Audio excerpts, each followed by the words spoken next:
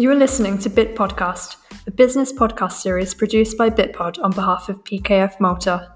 This series is brought to you by BitPod's co-founder, Dr. Marilyn Famosa.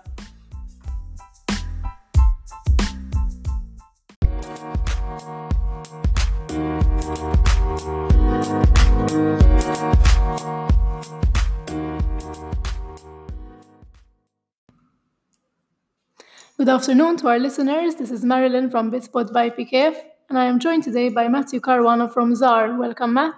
Hello, everyone. Hello, Marilyn. Thanks for the invite. Thank you for accepting.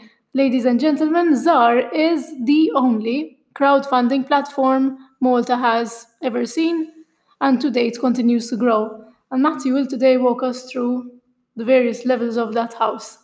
So, Matt, the first question is, Zaar, the name. Does it actually stand for anything? Well, it's a bit of playing a bit with words. As you know, Zaar in Maltese is when we refer to the small change.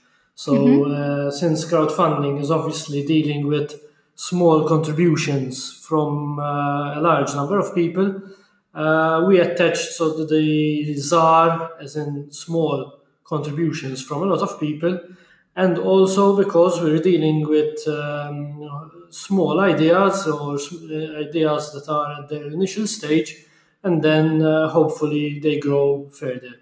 So that's where the name comes from. And that is. Very cool. I tried to think before I asked you if I could come up with it, but I didn't realize. So to our non-Maltese speaking listeners, Zaar actually means small in Maltese. And that's already got meaning in it, which is bound to be interesting going forward. So Zaar has, I understand, a company as well as a foundation to it. Can you tell us a bit more about the two? Sure. The founders are actually the University of Malta and the Malta Business Bureau. Basically, about 4 years ago, the Malta Business Bureau did a study about access to finance. Okay. And the results weren't that positive, I must say. It showed high reliance and dependency on banks and bank loans when it comes to entrepreneurs starting off or trying to raise funds. So that triggered a whole series of meetings and thinking process as to what can the Malta Business Bureau do to help the startup ecosystem and help entrepreneurship. During this process, it came together with the University of Malta, that was at the time setting also Takeoff, the business incubator. And therefore they joined forces into a joint venture and set up a foundation, which we call FPEI, which stands for a very long name, the Foundation for the Promotion of Entrepreneurial Initiatives, with the purpose of taking on and embarking on initiatives to help entrepreneurship. And seeing that this all started with a report about access to finance, the first initiative was actually something to help with access to finance.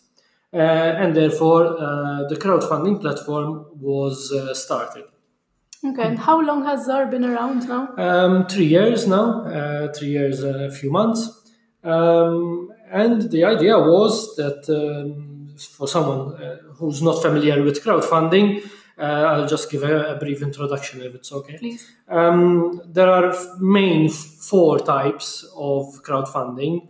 The first one would be donation-based, where people are giving funds for initiatives and getting nothing in return. So this would be more for community-based projects or philanthropic or social impact initiatives. Okay. Then there's the reward-based, where people get a reward for giving money. So this, in the business world, could be used for pre-sales. So if I'm developing a new product, I can do a campaign, raise capital before I even invest in building the product. So I can use crowdfunding to raise capital as well as test my idea, validate my idea with the market out there and see whether people would actually buy it and part with their money to buy the product I'm developing or service, obviously. So they would give them something that they're developing in exchange for believing in them financially. Exactly. So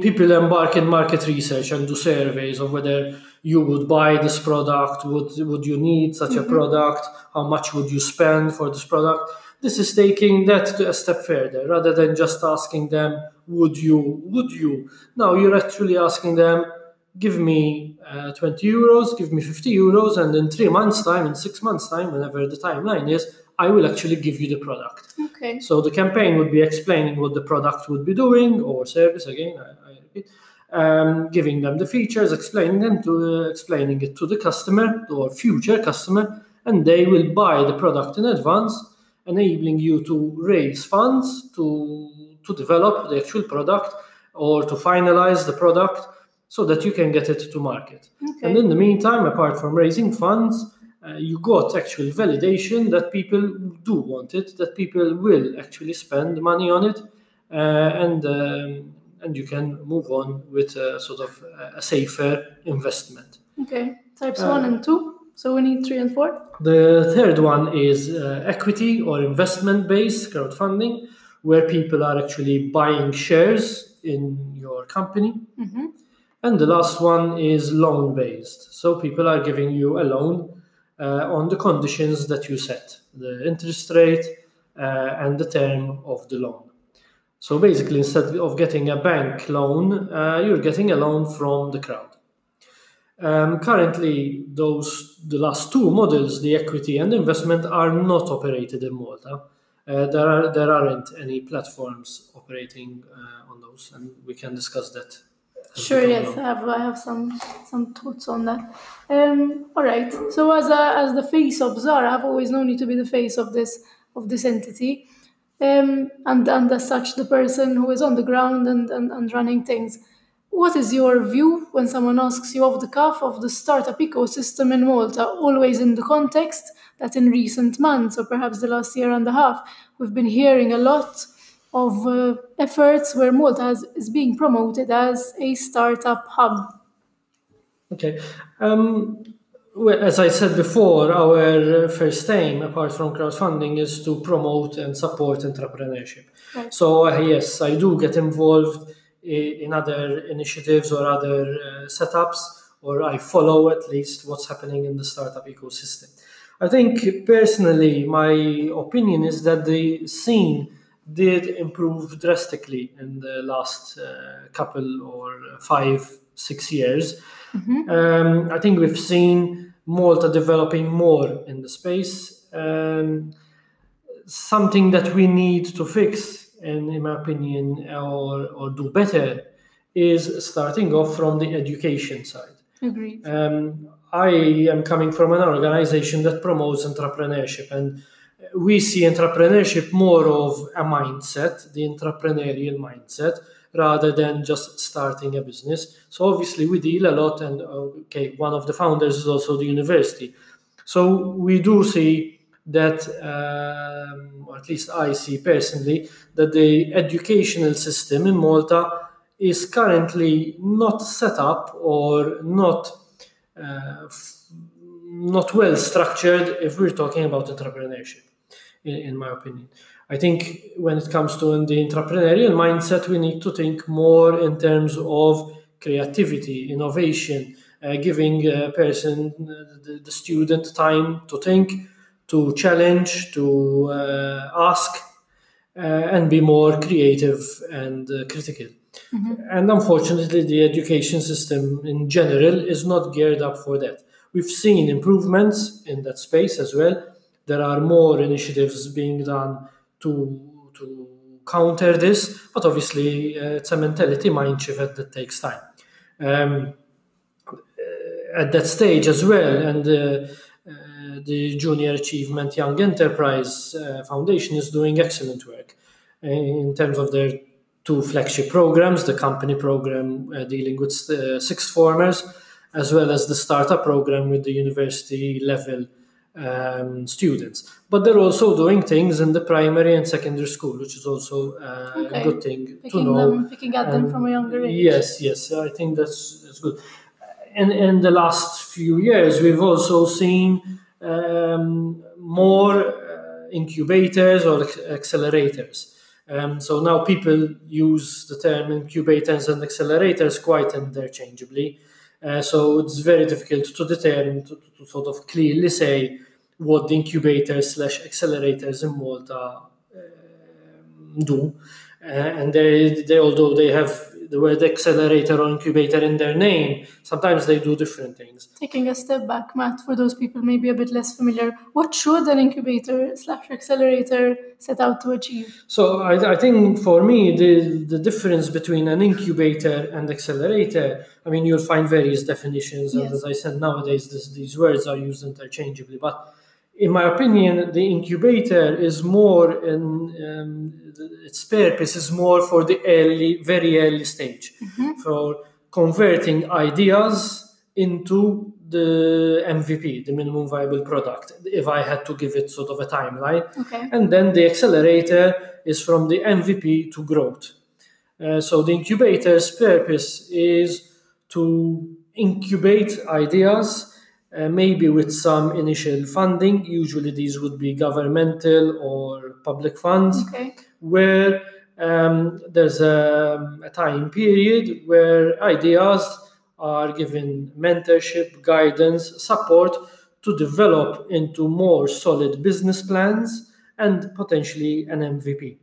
While the accelerator, in my opinion, has to then take up that MVP, that business plan, that first sort of that initial business, and take it to growth. So there's where further investment comes in, the initial traction, initial customers, internationalization, and growth. So that's where I would sort of put the MVP. For me is like this end one on the start one.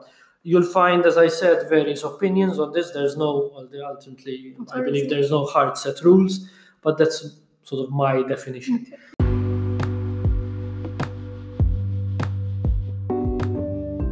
And now for a quick intermission.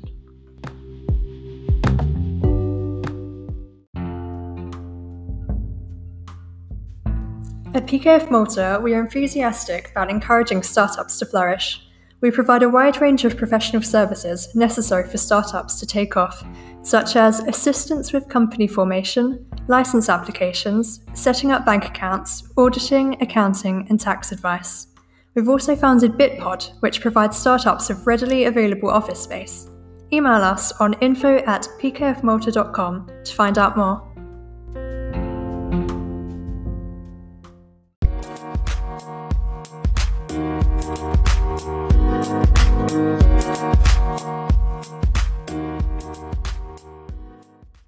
Is there a connection between crowdfunding and incubators/accelerators, or do they sort of coexist within the same space but independently of each other? I think if we take examples worldwide, you'll find both scenarios. There are crowdfunding platforms that work well with or very close to particular incubators, and they sort of tend to promote each other. So the incubator would be sort of a lead generator, if I can say that, for the platform, and then the platform is used as a tool for, as I said before, for the startup, the incubatee, to get its first customers, to get its first funding. But most cases they work quite independently, so the platform would not solely cater for the incubator, or the incubator pushes completely the crowdfunding platform. And in the case of Zaar, have you seen there to be startups that you have worked with to be part of an incubator or accelerator program too? Yes, I think from the examples we had, we did have, and again, it happened. We had a particular case that it started with crowdfunding and then moved on to the incubator.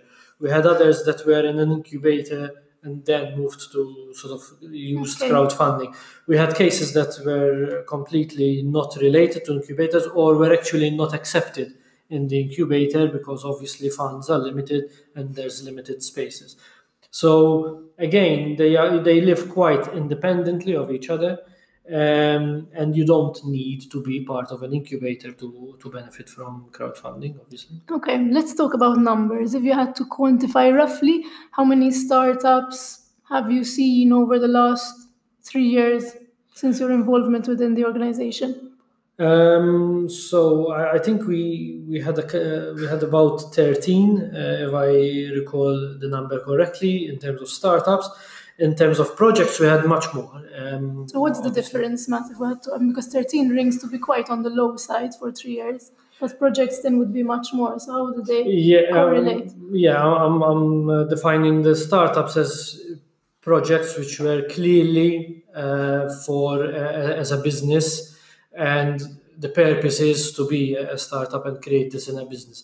Then we had other projects which were, as I said, the part of the community-based projects, since it's also handling donations.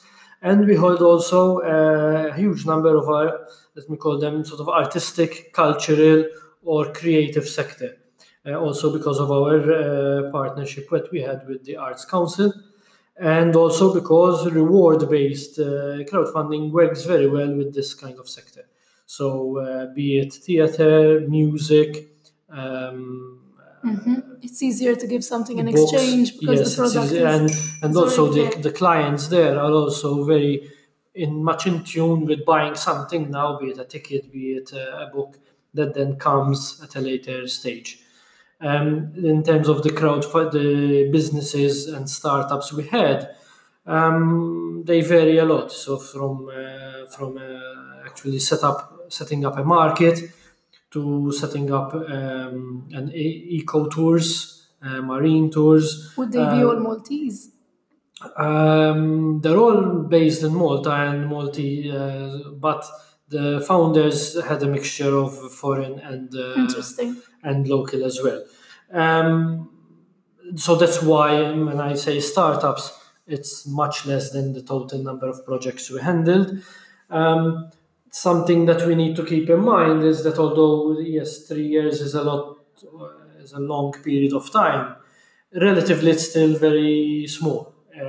It's still an innovative concept that in Malta it's still growing, and it's very, very new still in terms of Definitely. crowdfunding. So in terms of support, if I am a startup and I am here or I landed here in Malta, what is available in terms of support? Is Zaar the first place that one should go, or are there other stops? What's available really in Malta right now? No, I think in Malta there are various organizations that could help you. Just to sort of mention a few. First of all, things like Malta Enterprise or government schemes. There are funding schemes, be it local funds as well as European funds, that are directed towards startup. Malta Enterprise has a series of schemes for startups. Then there are the ERDF, the European funds. I think they were branded as Business Enhance. That they also offer various schemes, starting from vouchers for business advisory, where a startup can go and get support from consultants, advisors, accountants, or lawyers to set up either or do feasibility studies, market research, or to set up or some business planning stages. For free or for a very nominal? Yes. The scheme would give you vouchers that then you sort of pay this consultant with those vouchers, and the funds are paid by the Malta Enterprise. The different incubators in Malta also have their own funding rounds. Typically it would be like an annual call, so you can get access to funds there, and then as part of their program they'll give you mentorship and guidance. We are also seeing a number of organizations sort of from the private sector that would be eager or keen to help startups. So they would have some sort of either reduced rates or some free services that they would give to startups that they sort of like and they believe in. So even, for example, something like Business First would be a good call to make, where they would help you with the actual setup, the legal requirements, getting a VAT number, register as a company, register as a sole trader. These are all things that need to be done, and therefore they're good things to seek help. Something else that's growing in Malta is the co-working space or Yes, office share. We've seen a spike in that definitely this Which year. is also helpful for startups where they get relatively cheaper rent than renting your office. Obviously, some startups start from your own house, but it's good to be also maybe membership with these, have a membership with these co-working space. Because one, it's also a change of scene for you to get out of the house, and while you're there, communicate, share ideas. You can cooperate with certain things, so you create also a community there. Definitely. Which is also... So they can stay complaining together, which brings me to the next question of the biggest challenges that you have seen and continue to see startups face. I know you have some interesting opinions. I think the sort of the main issues that startups face at the initial stage is that Malta is a small market. So your local closed market is very small. So you need to immediately focus on internationalization. In terms of getting your product out there, you mean? Yes, because in order to gain traction, in order to get a good number of customers at the initial stages and paying customers, Malta is a good market to say, let's sort of as a prototype level, as a testing level. We've seen also foreign companies actually moving to Malta specifically for that. Even historically, I mean, if we see something like a communication giant like Vodafone had moved to Malta as their first place outside the UK. So I think Malta offers that space, that test-bed advantage. However, then you immediately need to think global. You need to think out there, if not global, at least internationalize a bit in order to gain traction. So certain ideas in Malta would struggle because there isn't a market here for them. So they need to immediately go abroad. And by going abroad, being an island, being a small market, has its challenges. As soon as you are dealing with internationalization, the costs increase massively when it comes to traveling and everything. I mean, yes, nowadays you can do business abroad through online means, have meetings online, but obviously going to conferences, going to exhibitions, to fairs, certainly help in creating contacts. When in mainland Europe, you can hop on a train and you're in a different city or in a different country. In Malta, you have to fly there. There's accommodation cost. Correct. You can't just pop in and out in most countries because of the flight times. So that adds another barrier for our local startups. Something that I feel we lack when people say, "But do we have enough startups?" or the startups in Malta are sort of don't grow that much. Part of it also is the education. Back to that. We are sort of the number of startups we see is somewhat limited because of one, employment at the moment. So it's quite easy for someone from a young age get employed, have a good wage, and settle down immediately. So the motivation of becoming an entrepreneur is sort of challenged by the sort of the commodity of having the assurance of having a monthly wage, as opposed to sort of the risk involved in entrepreneurship. And because we sometimes lack that confidence in ourselves in being creative and breaking the norms. And that's what entrepreneurship is all about, is seeing an issue, seeing a problem, and thinking about creative ways how to beat that problem and create new solutions. That's right. So and that is where we need to work more in terms of our startup scene, our entrepreneurship concept. I'm not saying there aren't. We've had a number of success stories as well. So people do create their own entrepreneurial spirit. Can you mention one of them or two of them? success stories that Yes. ring in your mind? I think if I had to mention one, for example, it would be Hotjar. Hotjar. Hotjar, which is, I can sort of classify it under the data analytics side, where they started off in a small island of Malta and grew with clients internationally, and they're quite a success nice. story. And I think you'll find that. Did they go through an incubator or an accelerator program? I'm not sure actually how it all started for them, but this leads me to there are a number of stories. There are a number of organizations or startups that actually do have a good traction, that have international clients, but again, something we lack in our ecosystem is the sharing of these success stories, in having frequent updates and news linked to startups to show that yes, these are success stories in Malta. People do it. Yes, they have difficulties. Yes, they have issues and problems. They have to change their business model. They have to change their idea and pivot all the time. But they do. They do exist. Obviously, there are failures in all this. And that's the other thing that we need to improve in Malta. I think psychology. Europe, I think, more than... Malta is a case in itself.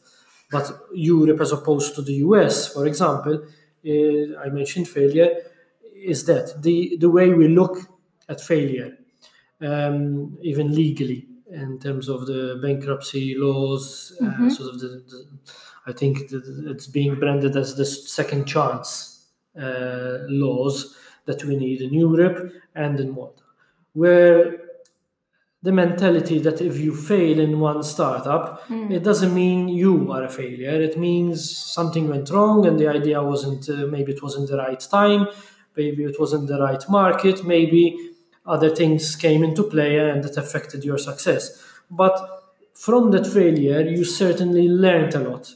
So there are organizations and entities and countries, sort of in terms of their culture, that see that if you failed in a startup, 1, 2, 3 of them, you learned. So they invest more in you as well if you come up with better and new ideas.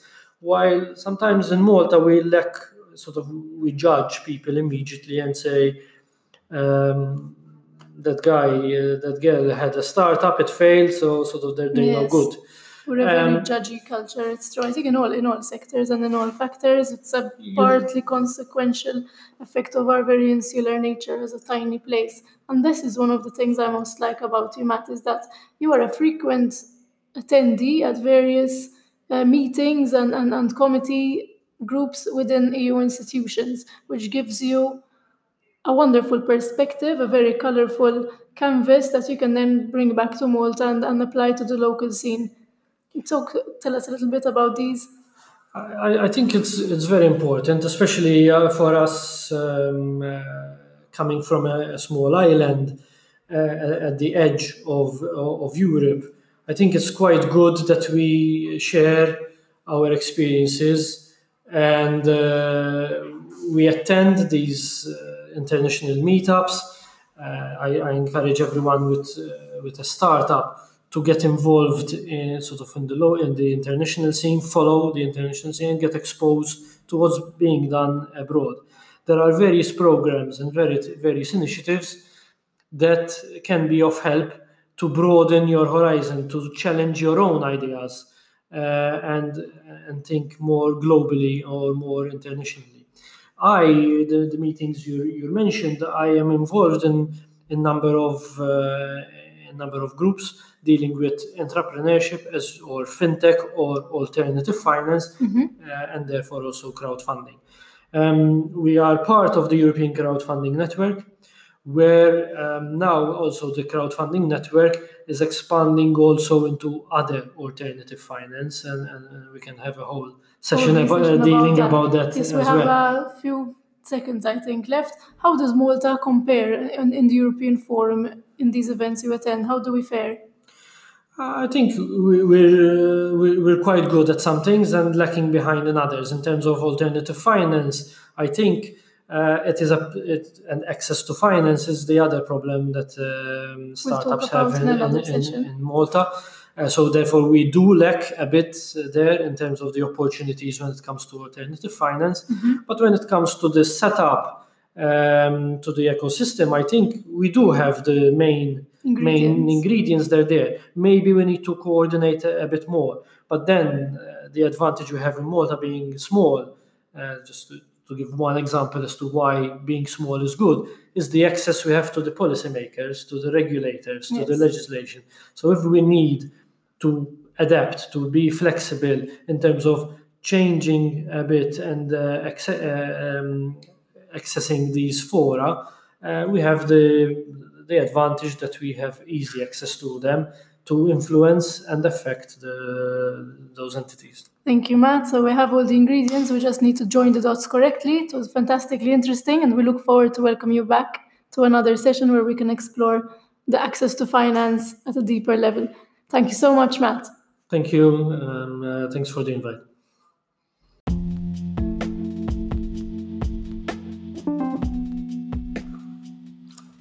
Thank you for listening to Bit Podcast. If you like this episode, be sure to subscribe and follow us on Facebook, LinkedIn, and Twitter.